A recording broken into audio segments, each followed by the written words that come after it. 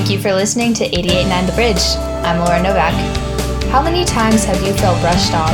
Well, for my mom, Lisa Novak, this feeling is a little bit too familiar. Lisa Novak is a real estate agent and has 3 kids. I like to think I'm her favorite one. In these past 2 years, she has had to advocate for herself more than ever. Her health care at stake. Lisa's real estate career has been a successful fusion of her background in business, contract negotiation, banking, and even a small jewelry business. Now, while this might seem like a pretty average normal life, my mom is the strongest person you'll ever meet. She has gone through 2 heart procedures and early last year went into sudden cardiac death while hiking. For healthy young women, having heart disease is extremely rare and unfortunately overlooked. Since then, she has become an advocate for heart disease and wants to tell her story, so other people know the importance of sticking up for yourself when you feel something just isn't right. Welcome, Mom. Thank you so much for joining me today. Thanks for having me. You've been through quite a journey. Would you mind telling us about the timeline of events that you went through with your heart procedures? Sure. So in April 2019, I went into sudden cardiac death on a hike with a girlfriend and your little brother. But before then, I had been experiencing symptoms for a while, although none of the doctors wanted to believe that it was my heart. Mm-hmm. In fact, after I went into the major cardiac arrest, they even still didn't believe that's what it was. I went to the ER initially. They released me, sent me home back to Washington. I had been in Palm Springs at the time. And 2.5 weeks later, they finally figured out that there was a major blockage in my heart. And so at that time, they did the first procedure on my heart. And what was that procedure? So they went in and installed a stent to open up the blockage on my LAD. The LAD is one of the major arteries in your heart, and mine was blocked to 90%. Wow. So they fixed that, knowing there was other blockages also, but just said they would be fine, and some of them were too small to be fixed. Mm-hmm. So I initially felt much better, and then over time I realized I still wasn't okay. So I went back to my cardiologist, and I literally patted me on my knee and said, "You're fine. You're fine. It'll be fine." And fortunately, I met another cardiologist who was amazing and ended up being my cardiologist. Went in to find that it actually was not okay. I had another major artery that was blocked that was serving all the blood flow to the back of my heart. And he fixed that in October of 2019. And since then, I felt much better. That's really great to hear.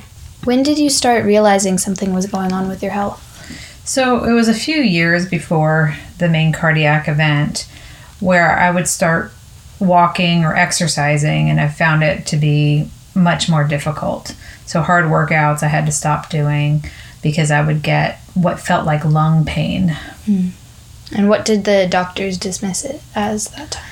You know, it's interesting because I was also really tired, and they kept dismissing being tired as the fact that I had 3 kids and worked full time. Oh.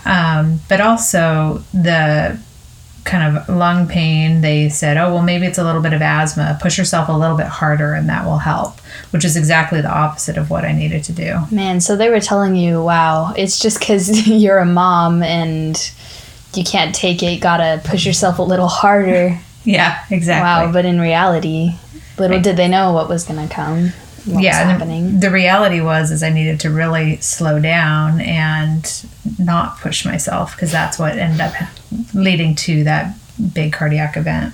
Wow. And how did it feel for you to truly know something was going on, but no one would quite give you an answer or investigate further? Well, it's interesting because they would, kind of do one little test, like, oh, you're tired, let's check your thyroid. Oh, we'll give you a treadmill test to see if it is your heart. But I would pass the treadmill test because I was in good shape. Mm-hmm. And my thyroid was fine. So it was really frustrating. At some points, I kind of was starting to question myself, like, maybe I am imagining this, or maybe it is not what I think it is. And so I think I would come up with different ideas of what it might be in my head. Yeah, and thank goodness you were able to push for that final test where they discovered that your heart was blocked, or else that would have just been... Yeah, so what happened was during that 2.5 weeks after the cardiac event and coming back to Washington and seeing my doctor, they still didn't know what it was and were kind of waiting to see if I would get better. And at a certain point, I just said, I need to have this test done because I think it's my heart. And the doctor said, no, it's not your heart. It's something else. And the reason I knew to get this test is I had been talking to your uncle, who's a physician's assistant, and really knew what he was talking about. And he really also was believing that it was my heart because of my family history. Wow. So if this had happened to an older white male, or even just a white male your age, they probably would have investigated a lot further into your heart stuff. Yeah. So the first time I went to the ER right after it happened, they would have right away given me all the tests for heart. Mm-hmm. It's because at my age, it's statistically almost impossible to have a cardiac arrest or have any kind of heart issues. Mm-hmm. And I remember when you first got out of the ER, they didn't even mention that you had a concussion, even though it was really apparent that you would have had to have gotten a concussion. Yeah, it was very apparent I had a concussion. I also had an abnormal EKG, and my blood pressure was through the roof, and they just disregarded it and released me. Wow. Sounds like you've learned a lot in this process. What has been the most valuable lesson that you have learned so far? I think that there's two things that are really important that have come out of this. The first is to trust your gut. And when you know something's wrong, to pursue it and don't let anyone dismiss what your feelings are. And then the second is the advocacy component of it.